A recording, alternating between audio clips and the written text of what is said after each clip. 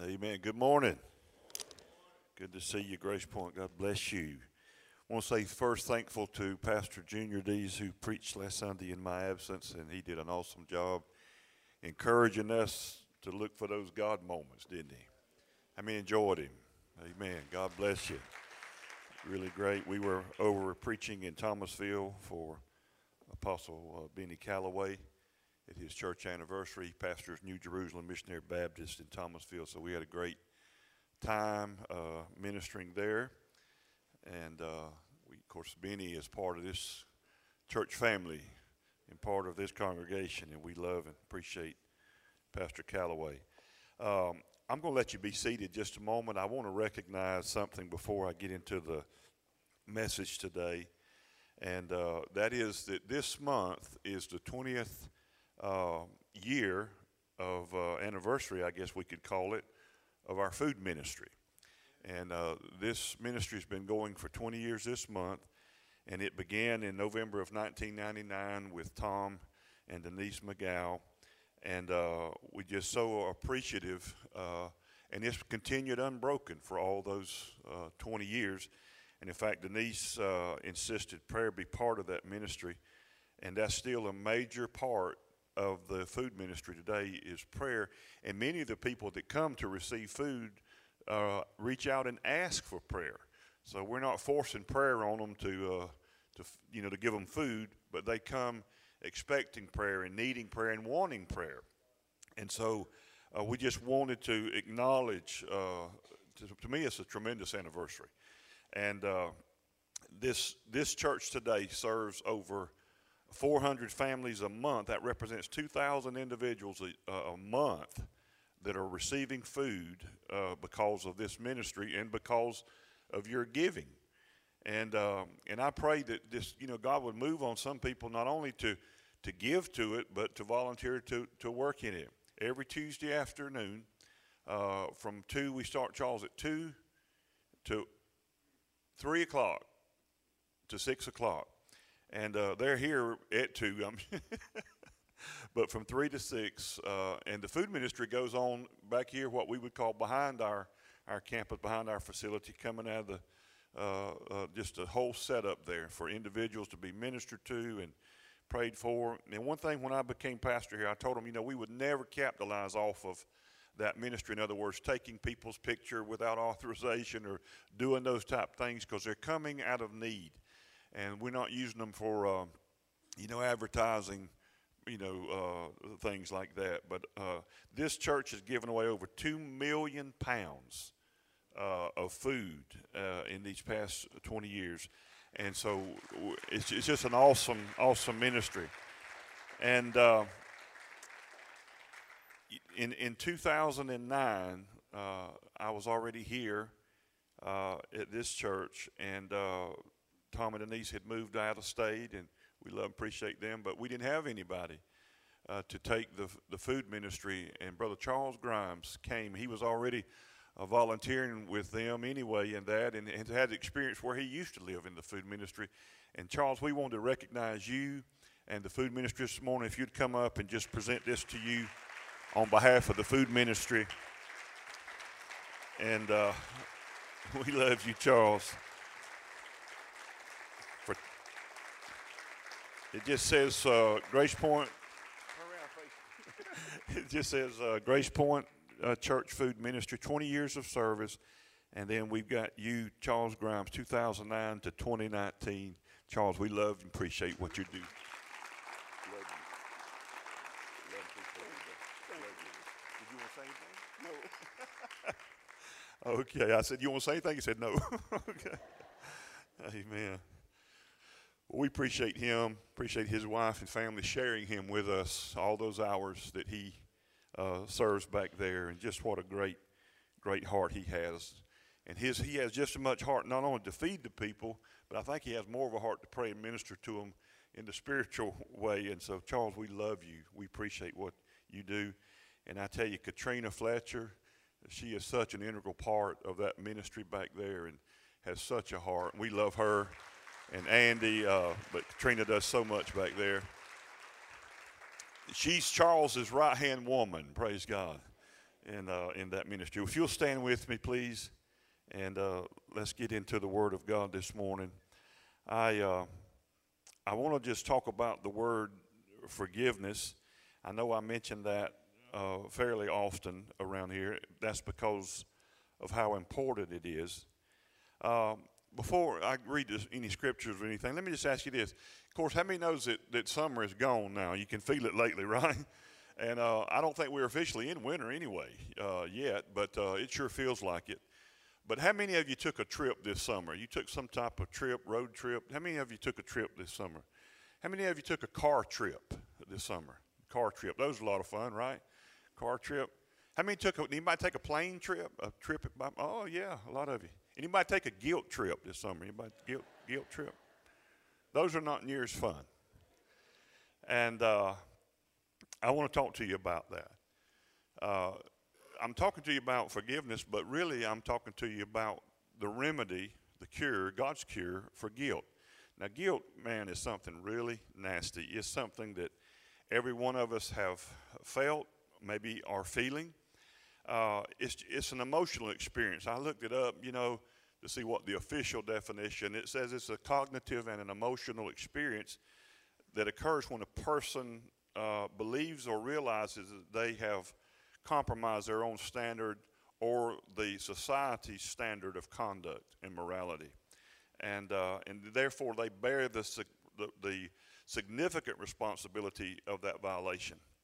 And that's kind of a complicated to me sounding definition, but guilt is so damaging in our lives. And I believe it's one of the, I believe it's the number one thing that most Christians deal with is guilt. And I'll explain that in a moment. But guilt is so damaging because it creates fear. It creates fear. And I remember reading this thing about Sir Arthur Dole. He's the guy that wrote the Sherlock Holmes novels. And so you may not remember his name, but you sure heard of those Sherlock Holmes and those novels. And I remember reading how he, during his life, he was living in England, and he played a prank on 15 very famous people in England, and he simply sent a note. He sent this note, and the note said, "All is found out, flee at once." And it was anonymous. Of course, he didn't sign it. He just sent 15 very famous people in England that note. Within 48 hours, 10 of the 15 had left the country. And he just did it as a prank. But that shows you the power of fear, that I'm going to be found out, that somebody's going to find out. And if they do find out, they'll reject me. If they really knew, if this person really knew, if they, my spouse even really knew, or if they really knew everything about me, they wouldn't like me, they wouldn't accept me, they would reject me. And we fear that we'd be retaliated against for what we've done. And most of all, we fear that God is going to judge us. An impending cloud of doom is over a lot of people because they fear God's judgment. And so I want to talk to you today about that and about the word forgiveness and about what the Bible says in the New Testament about forgiveness. So, Father, we just give you praise and honor and glory for your word that is so precious to us. And we pray today that you would cause the power of your Spirit, your revelation, your illumination to cause us to see what forgiveness really is and who accomplished it for us.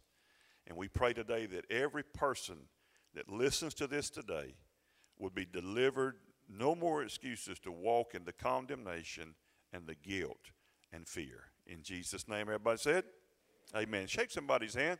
Tell them, man, you're looking good this morning.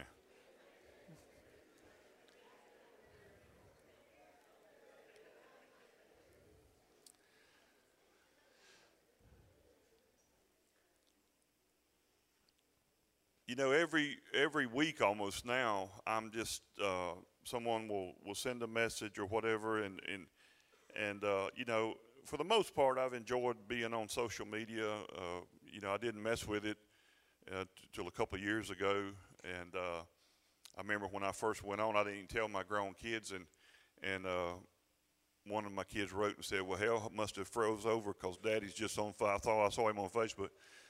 Uh, but for the most part, I've enjoyed being there. There's been other things that go along with it that's not so fun, and especially my focus and goal on Facebook and those social media, is to get the gospel out, to get the good news of Jesus. And so many times people are writing and they'll say, I watch you every week on Facebook, and man, we appreciate that. We're glad that we know that we're doing something that's ministering to you. It'd be cool if you'd let us know that.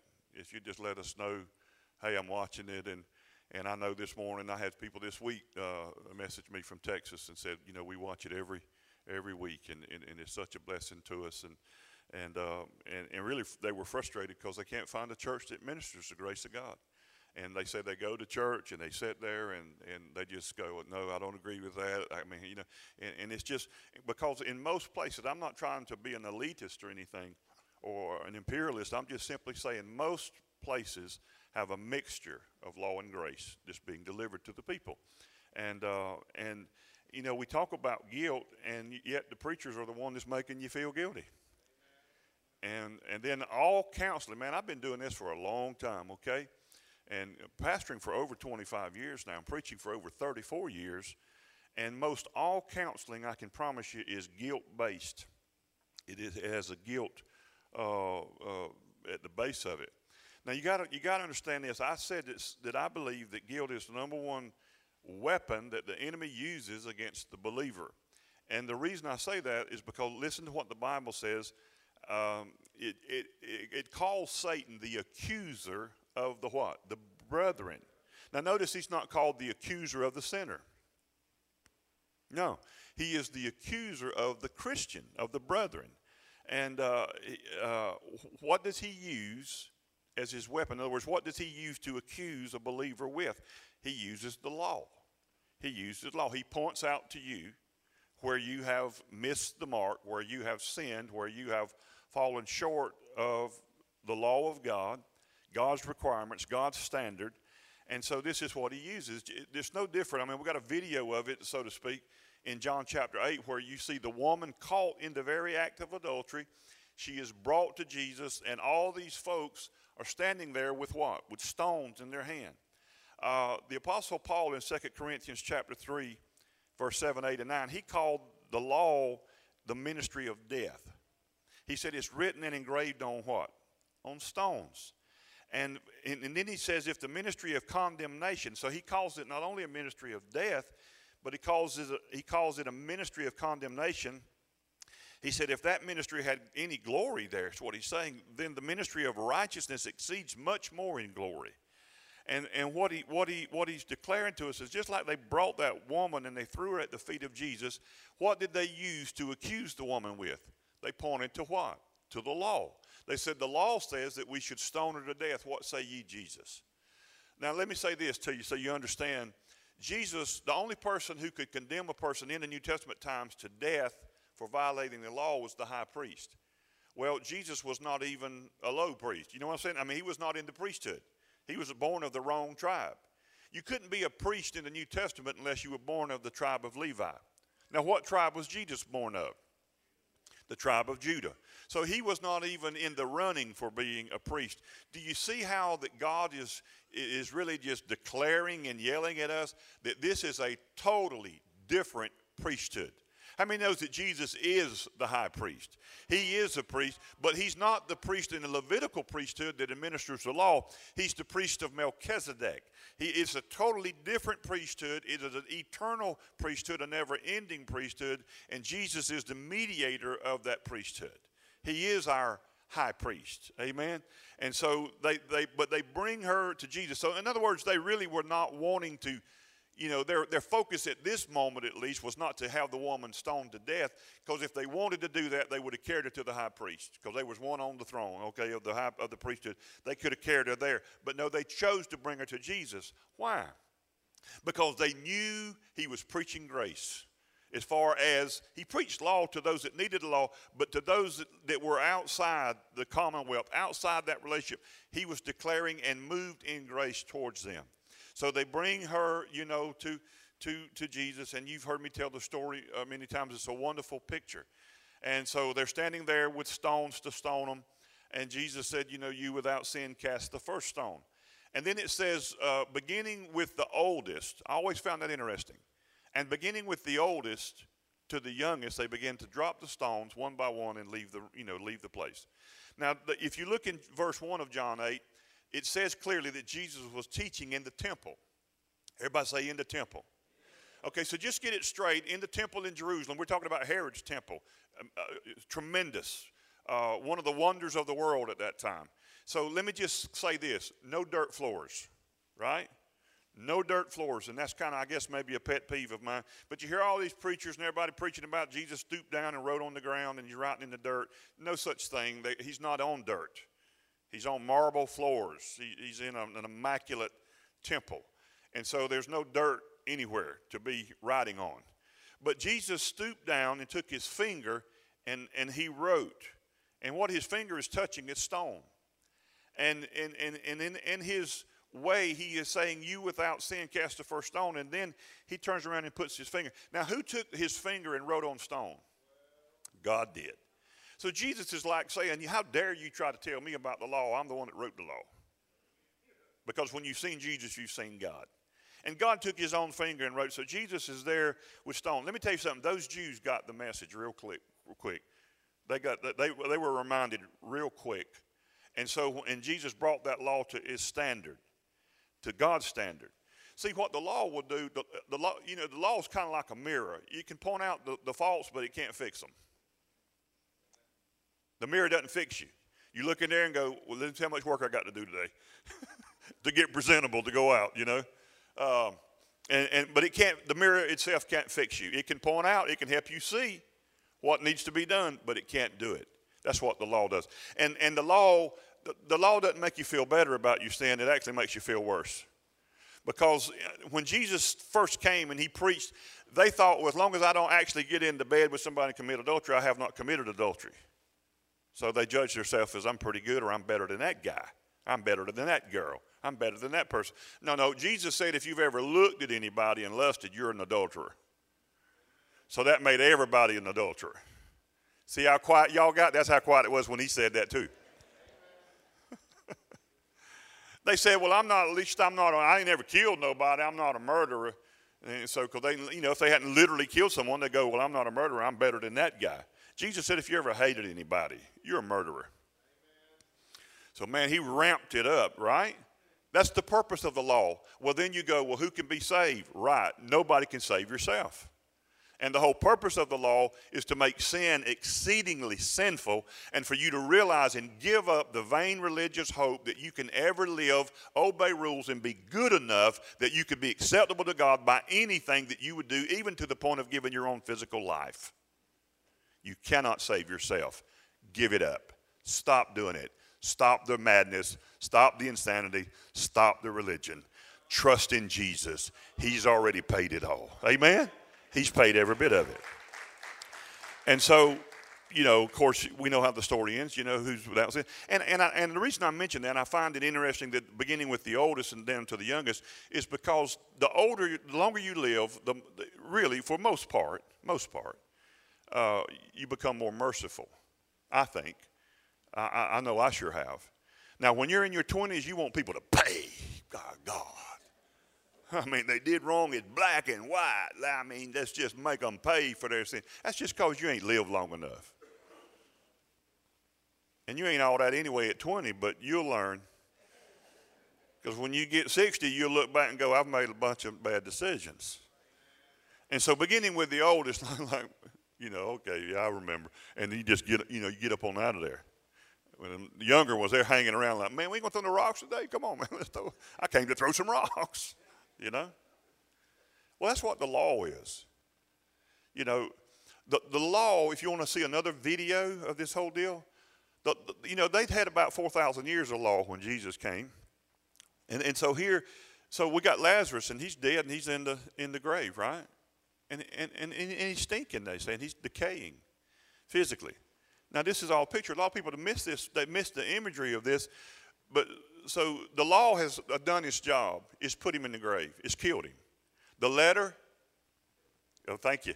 The letter killeth, but the Spirit gives life. So the law is to kill you, to kill your attempts. It actually says it's to shut your mouth, to close your boasting, to stop all boasting. Well, nobody's ever kept the law, but one person, and his name's Jesus. And what he does, he kept it on our behalf, and then he credited your account as 100% keeping the law without failure. Isn't that amazing? So you did keep the law in totality. How? By trusting in the one that kept it, and that's Jesus Christ. And that got a credit to you. But see, so we got Lazarus in the tomb, but now the problem is now, for Lazarus to live and really live, you got to roll ye the stone away. Jesus didn't do it. He said, you do it. Roll the stone away. What did the stone represent? The law. You got to get that out of the way now. Now that you got them dead. In other words, you can't save them until they know they're drowning. Now, if you're in the middle of the ocean and you're out there treading water and a boat comes by, you know, and you go, hey, man, you want us to save you, man? You're going to drown out here. No, I'm just swimming. No, you're not swimming. You're like 100 miles from shore. You're not going to make it. You don't have the strength. You can't save yourself. Somebody's got to save you. But if you're dumb enough to think you're just on a swim, you're going to drown. You see what I'm saying? So you have to convince the person that you're lost. You're about to drown. That's what the law does. It shows you cannot make it. You cannot live up to God's standard. What is God's standard? Perfection. What is God's standard? Holiness. What is God's standard? Perfect righteousness. Where do you get that from? From God. What God demands, he supplies. What God calls for, he supplies. He's always been that way.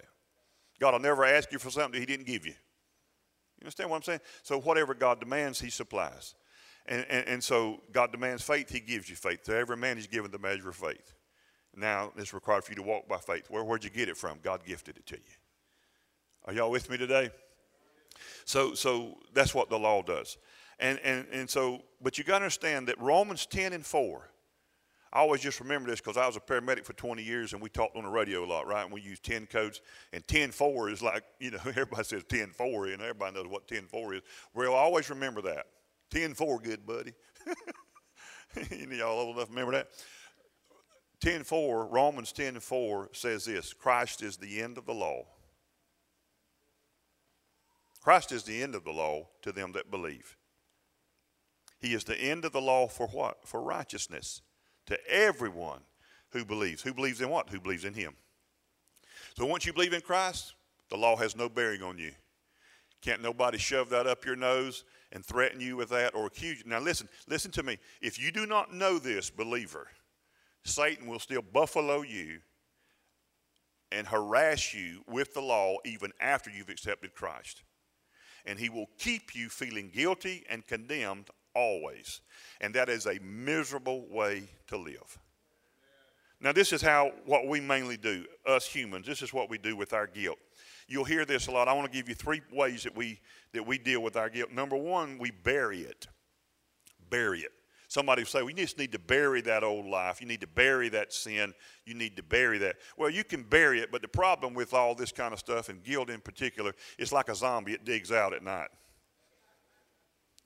How many's heard that? What you do in Vegas stays in Vegas? Not since the internet. What you've done in Vegas or any place else is on the internet, it is global, and it is permanent. It don't stay nowhere no more. Once it arrives on the internet, for some reason, it stays on the internet. Your mug shot, they put you on the internet, it stays on the internet. Great-great-great-grandchildren can pull that up if they want to, 100 years from now, and go, well, look at there, great-great-granddaddy got, locked up one time. I mean, that's the society we live in. You used to could go to a restaurant and eat, and the restaurant, get by with bad service. They can't do it anymore. You go on TripAdvisor, you go on Google. That's the sorriest meal I ever had. I would give them less than 1 star if I could have. This place needs to be closed. I mean, you can just rail. Everybody is a critic. And maybe that's good. It's tightened up folks, maybe. We went to eat last night as a family. I didn't finish it, but I was not going to give a good review where we ate. It was horrible. It was terrible. It's just ridiculous. the service. And but you can do that now. But you got to understand, burying it, that doesn't do anything because it won't stay buried. And how they bury it specifically is minimize it. Minimize the sin. That's no big deal. It's not a big deal. Everybody does it. Really. And then if it's not minimizing it, then you rationalize it. Well, at least I didn't kill anybody. I'm not as bad as that guy. Remember this when you say rationalize. Rational lies. Every time you try to rationalize your problem, your sin, you're actually telling what you consider rational, but you're lying to yourself. Amen? That was worth the ride down here to get that. And then if you don't minimize or rationalize, then you compromise. Because see, guilt is a violation of your standard or God's standard, so what you do if you're having guilt, you just lower the standard. Well, I don't see it as sin any longer. It's not. I used to thought it was sin, but nah, it's not sin now. Well, guilt's not a big deal. If it's not a big deal, why are you talking about it? Why is that all you talk about? Why are you having to take pills for it? Why are you having to overcome? If it's not a big deal, sure it's a big deal. Well, you just lower your standard. I remember seeing this sign years ago that said, sin, if you do the same sin twice, it won't feel like sin. Well, I'm sure the serial killer on about the 20th murder, that would be easier than the first murder. Boy, y'all quiet. Y'all was saying amen loud in this, Virginia. Y'all better come on, help me.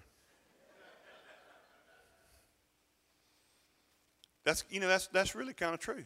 You keep doing the same sin over and over. It's called hardening your heart. It's not a big deal. The number 2 way we deal with our guilt is we blame others. So the first way is we bear it. Number 2 is we blame it. We blame others. Man, this goes back all the way to the garden. You remember that deal? So God comes in, deals with Adam. Adam, have you eaten of the tree I told you not to eat of? He said, listen here, God. It was that woman that you gave me. Am I telling the truth? It's in the book. He said it was that woman you gave me. So really what he's blaming is God. He said, I had no choice to marry this woman. It's the only woman for me on the earth. I had to marry her. She's the only one you brought me. It ain't like I could pick A, B, C, D. I had to marry her. And the woman that you brought me, she picked the fruit and she gave it to me and I ate it. It's her fault, and indirectly it's really your fault. That's where the blame game started. And it goes all the way back to the garden. And I know I've told you this before, but scientists back this up. They say they believe that in the beginning the serpent walked upright.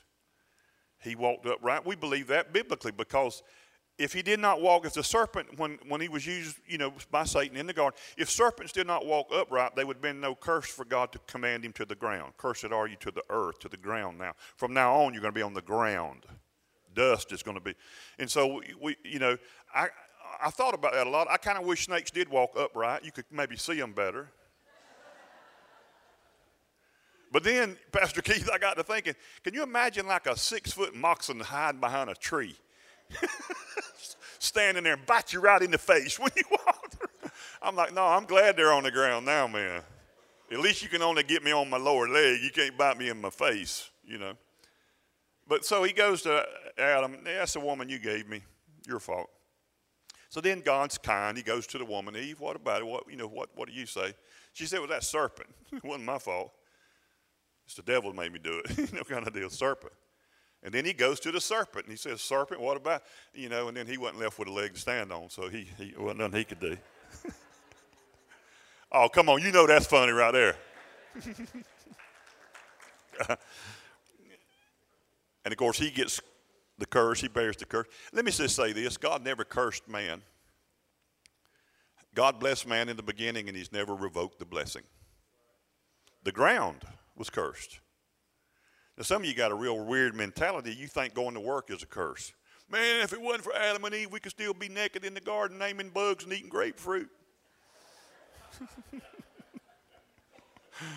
No, brother, that ain't. The Bible says work. See, before sin entered, the Bible said Adam tended to the garden. He worked, and he kept it, and he was also to protect it.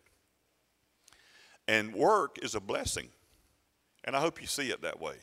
And I know probably I've never done anything where I said this is 100% perfect. I love every second of it. Nobody has that. And it's just unrealistic. When I was a paramedic, man, for the most part, I loved every bit of it. But then there were days I didn't know how I was going to go back. You know, when I was the EMS chief, you know, there were a lot more days that it was tough because I'm dealing with politics and all kind of other things other than just putting Band-Aids on. But you know what I'm saying, dealing with hurt people. I having to deal with politics and all that stuff that goes with it and budgets and all that. And so there's a lot of, so I had more days just not so fun. But, blaming is not going to get it. The third one, how we deal with it, is we beat ourselves up. Nobody can beat you up like you can. You hear me?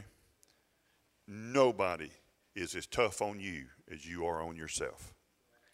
And God don't want that. That's a terrible way to live. Let me tell you something. This is a fact. Psychologists say that the one thing that all addicted people have in common is guilt. You will not find an addicted person who is not suffering from some level, some degree of guilt.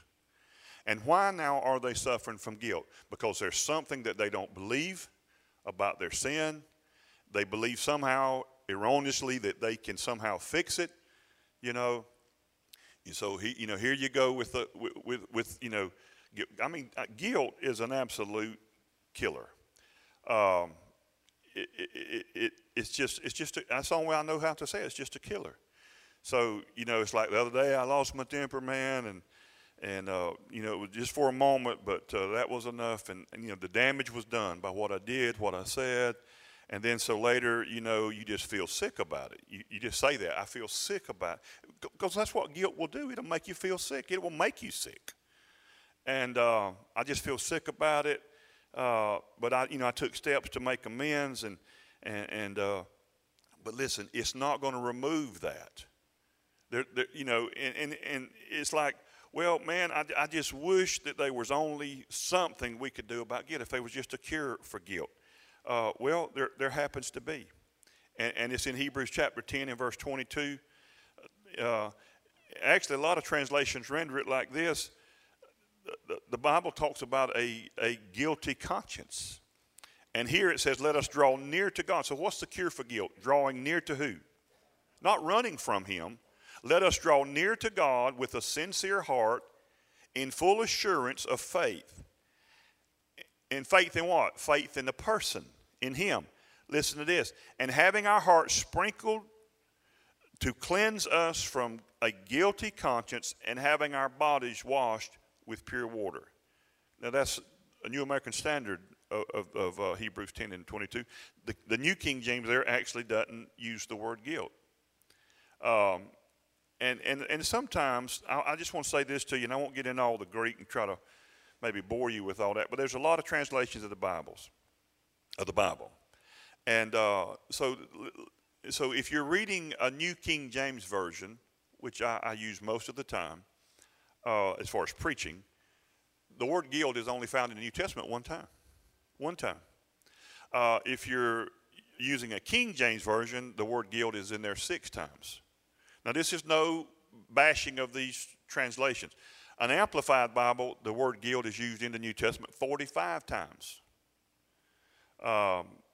New International Version, 16 times. So why are you telling us that? Because I'm just trying to see how much guilt is in your diet, in your reading diet, how much that you're taking in.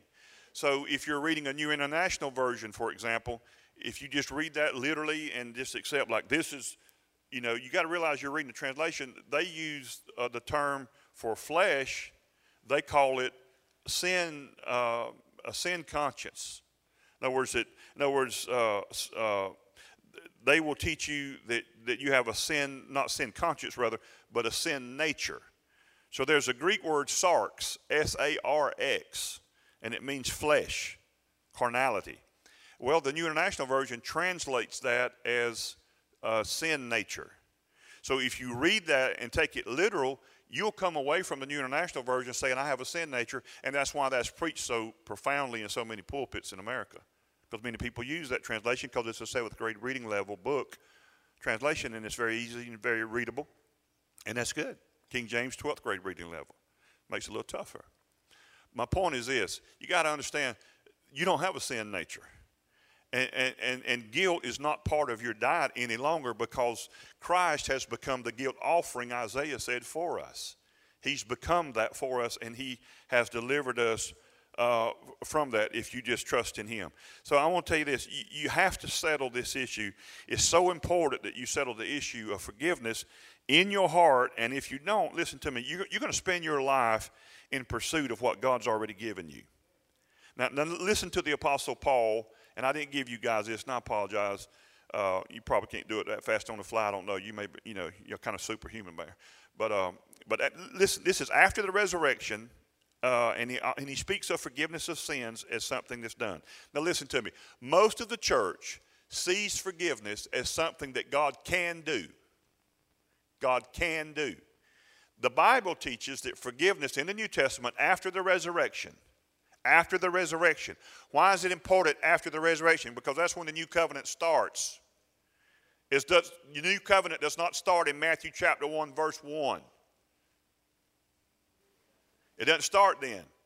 Because the new covenant is the last will and testament of Jesus, and the New Testament, the benefits do not go into force. The inheritance is not transferred until there has been death of the person. Now, is that right? So that's why the New Testament begins when? When Jesus comes out of that tomb, when he's resurrected. See, that's why the Bible says this: if any man be in what? Now notice it does not say if any man be in Jesus. And why do we have the sudden change in the New Testament of the Apostle Paul? Instead of using Jesus Christ, there's a change most of the time to Christ Jesus.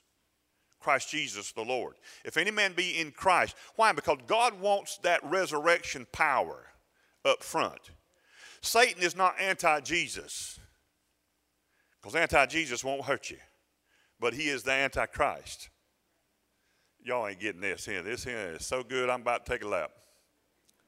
Anti-Christ is the spirit of Satan, because everybody loves Jesus, but it's just when he dies, buried, and resurrected and becomes Christ, that's what we got a problem with. Because now Christ is Christos, the anointed one, the Savior, the Messiah, the deliverer, the healer, the God. That's what he's got a problem, and that's what he is anti-against. He's anti-Christ. And so if you get the revelation that he's the Christ, see, when Jesus said, who do men say I am? Some say you're Elijah, some Jeremiah, some say you're one of the prophets. But he said, who do you say I am? And Peter said, thou art the Christ, the Christos. You are the Son of the living God. Boy, that's when Satan, that's got a problem now. This brother has got the revelation that this is the Christ. Many Christians have the revelation of Jesus, but they have yet to receive the revelation of Christ. And if you got that that Christ, if any man be in Christ, he is in that moment right there, not will be when he dies and goes to heaven. He is a new creation in Christ. If you understood that that's where your righteousness is, I am the righteousness of God in Christ. See, we need the revelation of Christ in our lives. And so I hope you'll read the New Testament now, and every time you see Christ, you'll just high five yourself.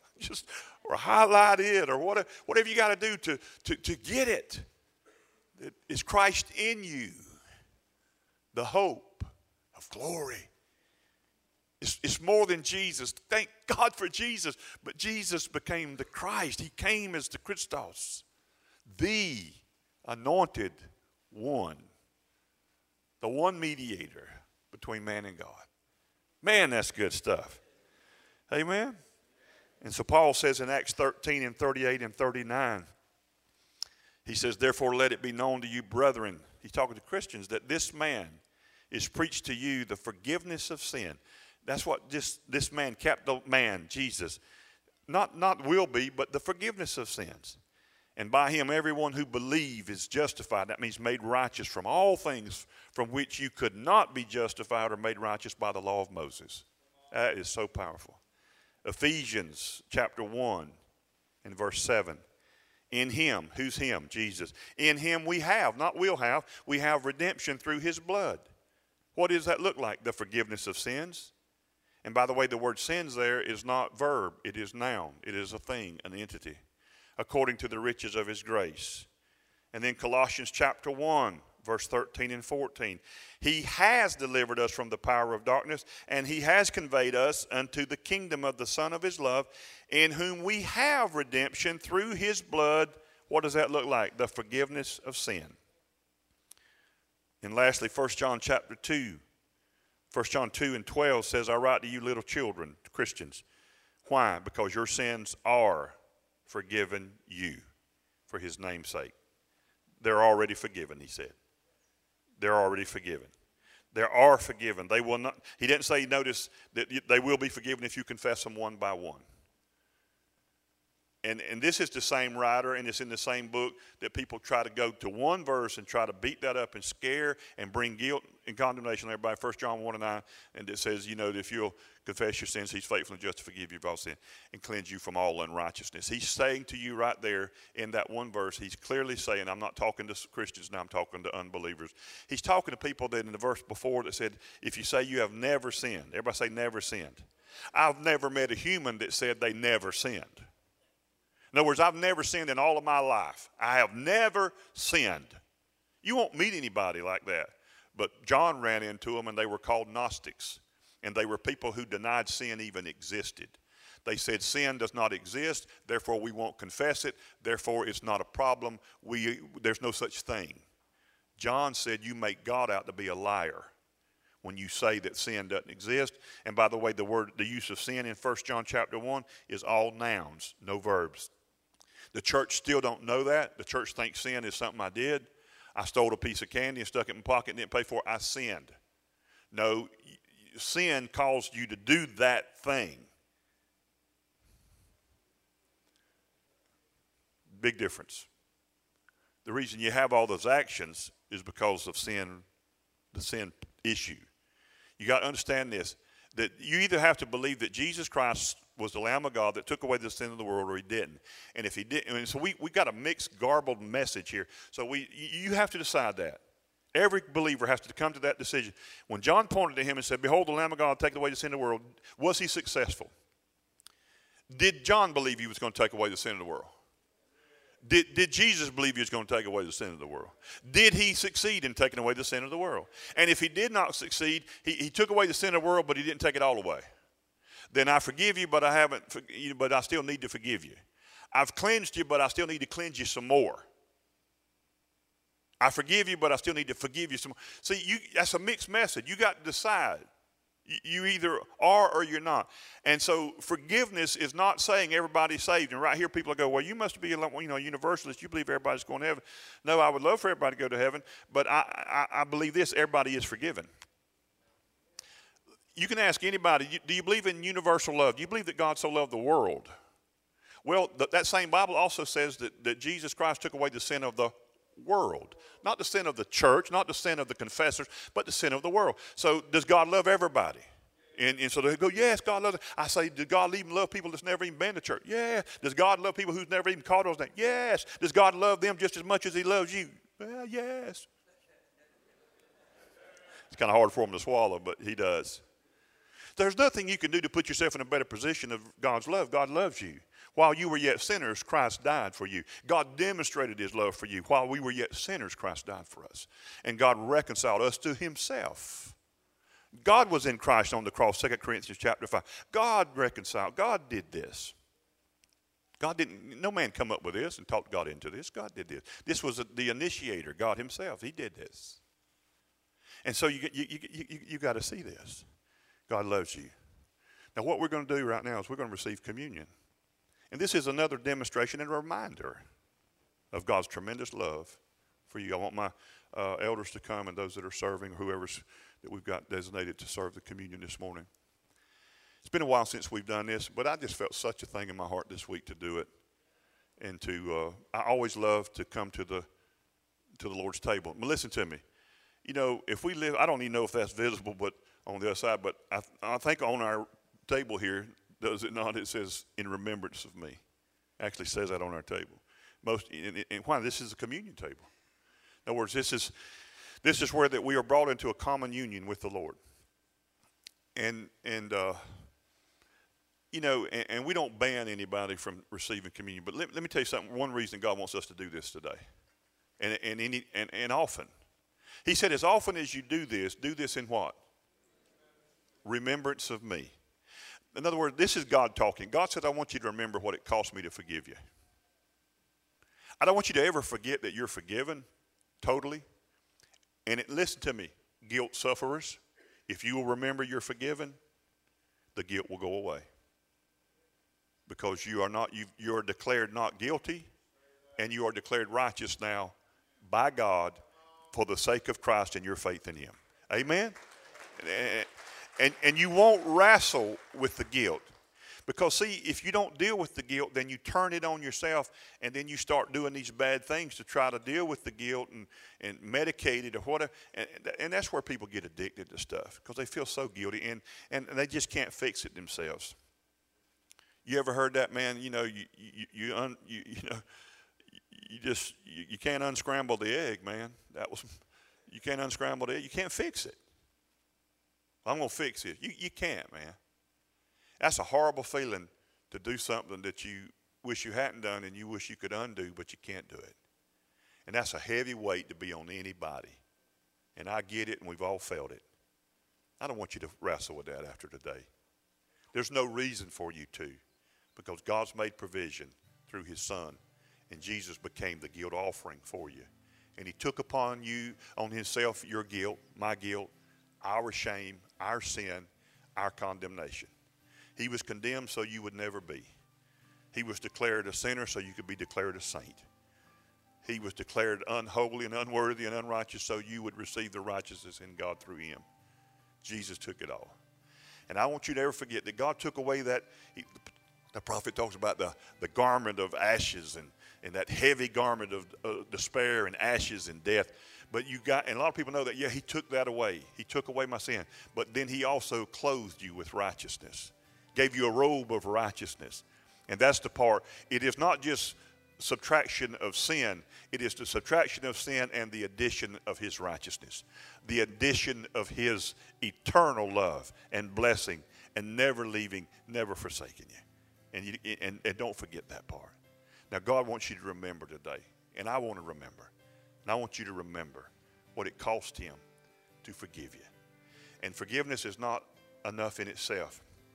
Because every human out here on this planet, listen to me, is forgiven right now by God. He is not chasing them down with a ledger book of their sins. There are consequences to sin, and that's why the New Testament is filled with admonitions and warnings. Don't do it. Because it hurts the person that God loves. It hurts other people for you to use sin and do sin. And God's not saying, don't do it because I won't forgive you. God's saying, I've already forgiven you, don't do it. Because it hurts people. And it hurts you, and there's consequences for it, and I paid the price for it, so don't do stupid things. Don't do sin. Don't get involved with it. Don't hurt yourself. I love you, and don't hurt other people with it. That's what God's saying. But the people out here, they will never enjoy the benefit of that forgiveness until they first believe that they, in fact, are forgiven, the ministry of reconciliation, until they put their faith in Christ Jesus. And that's what we're sitting here for. That's why we're on this street. That's why I'm standing up here. That's why we're broadcasting this on Facebook. We want you to know you're forgiven. You're loved by God. God's not angry with you. You made some bad decisions. You suffered for it, but it wasn't God whipping you. You're not paying for it. You don't have to live under that, that impending doom. God's going to get me. It's just, I don't know when it's going to hit. I'm going to turn the corner after a while. No. Jesus has already reaped all you've ever sowed. He reaped everything you've ever sowed and yet to sow. Now, you can make some pretty poor choices from now on, and you suffer for it, but that's not God's plan for your life. And God loves you and don't want you to do it. But you know what? If you do, you don't got to waller in it. Because the Bible says a righteous man will fall 7 times. But if he believes and knows he's righteous, not by his actions, he'll get back up again. Man, I love that verse. A righteous man will fall 7 times. I can't believe that a righteous man fell. Yeah, they'll fall. Because everybody's born again is righteous. And even though you're righteous, you fall. You know what? On the way to the fall, you was righteous, and when you fell, you was righteous, and while you was laying there, you was righteous, and when you got back up, you was righteous, and that position never changes with God. God's gifted that to you. It's the gift of righteousness. And listen, if your righteousness come and goes, then that's a paycheck, and it can't be grace. But the gift of righteousness, the Bible calls it, and it's a gift, that means you didn't earn it. And if it is a gift, that means it can't be taken from you, and you can't unearn it. Sin can do a lot of stuff, man. It can hurt you. It can make you physically sick. It can hurt people that you love. But one thing it cannot do is it can not undo the work of Jesus Christ on the cross and the power of his blood. It can't do that. So today, in these last moments, I want you to come, and I want you to come and receive communion, and then we're going to take it together as a church family, okay? And so if you'll come, each section you see, this section comes here, this section comes here. I think you guys know. And if you don't know, just follow the person in front of you, amen? Okay, come on, let's receive the elements this morning of communion, and then we'll take it together as a church family, and then I'll dismiss you.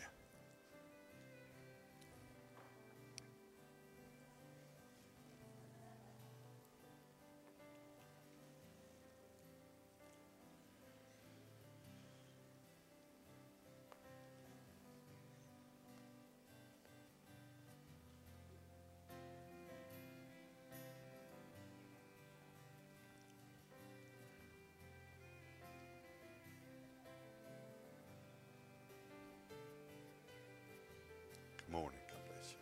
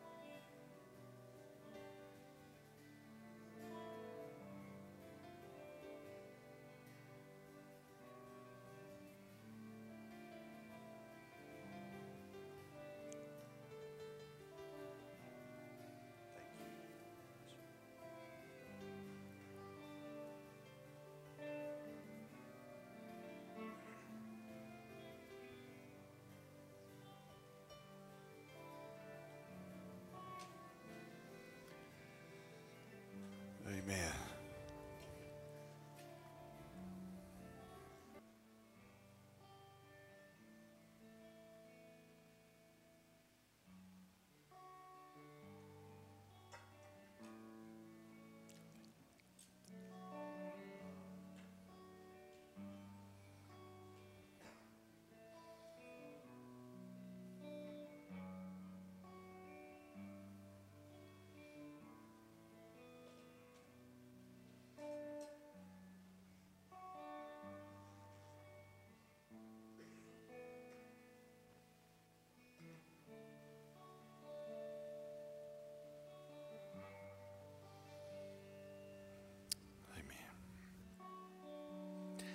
You know, a lot of times I stand up here, I've done this so long, and of course I get this view that you don't all get.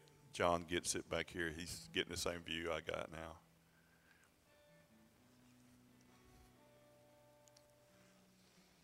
Man, you guys are such a blessing. I love watching your faces just coming up. Because when we do communion, I kind of get to see you really up close. You know, you come up from wherever you're seated and you're smiling, you're talking to one another on the way up or saying hi as you pass somebody. And it's just family. Any revelation we have of church other than primarily family, we got a wrong revelation. And like all families in the natural, no family's perfect. Mine isn't, yours isn't. But this family has been made perfect by the blood of Jesus Christ. And we've been declared perfect and righteous before God because Jesus is perfect and righteous, and God put us in Christ so he could treat us like Jesus. That's an amazing good news gospel there. So, Father, we take this bread that symbolizes your broken body for us, and we receive it in Jesus' name.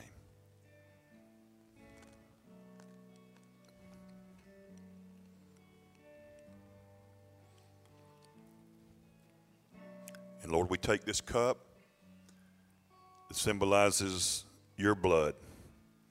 You held up a cup in the New Testament at your Last Supper and said, "This is my blood that was shed for the remission of the sins of many." We receive that blood today.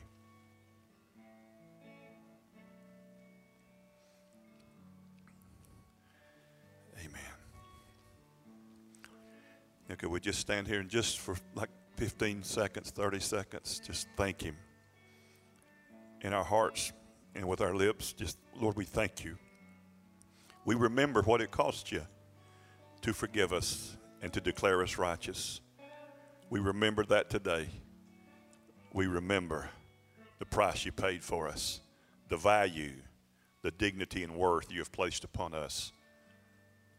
You have declared and called us sons of the living God, children of the Most High, a peculiar people, a holy nation, a royal priesthood, children of your own.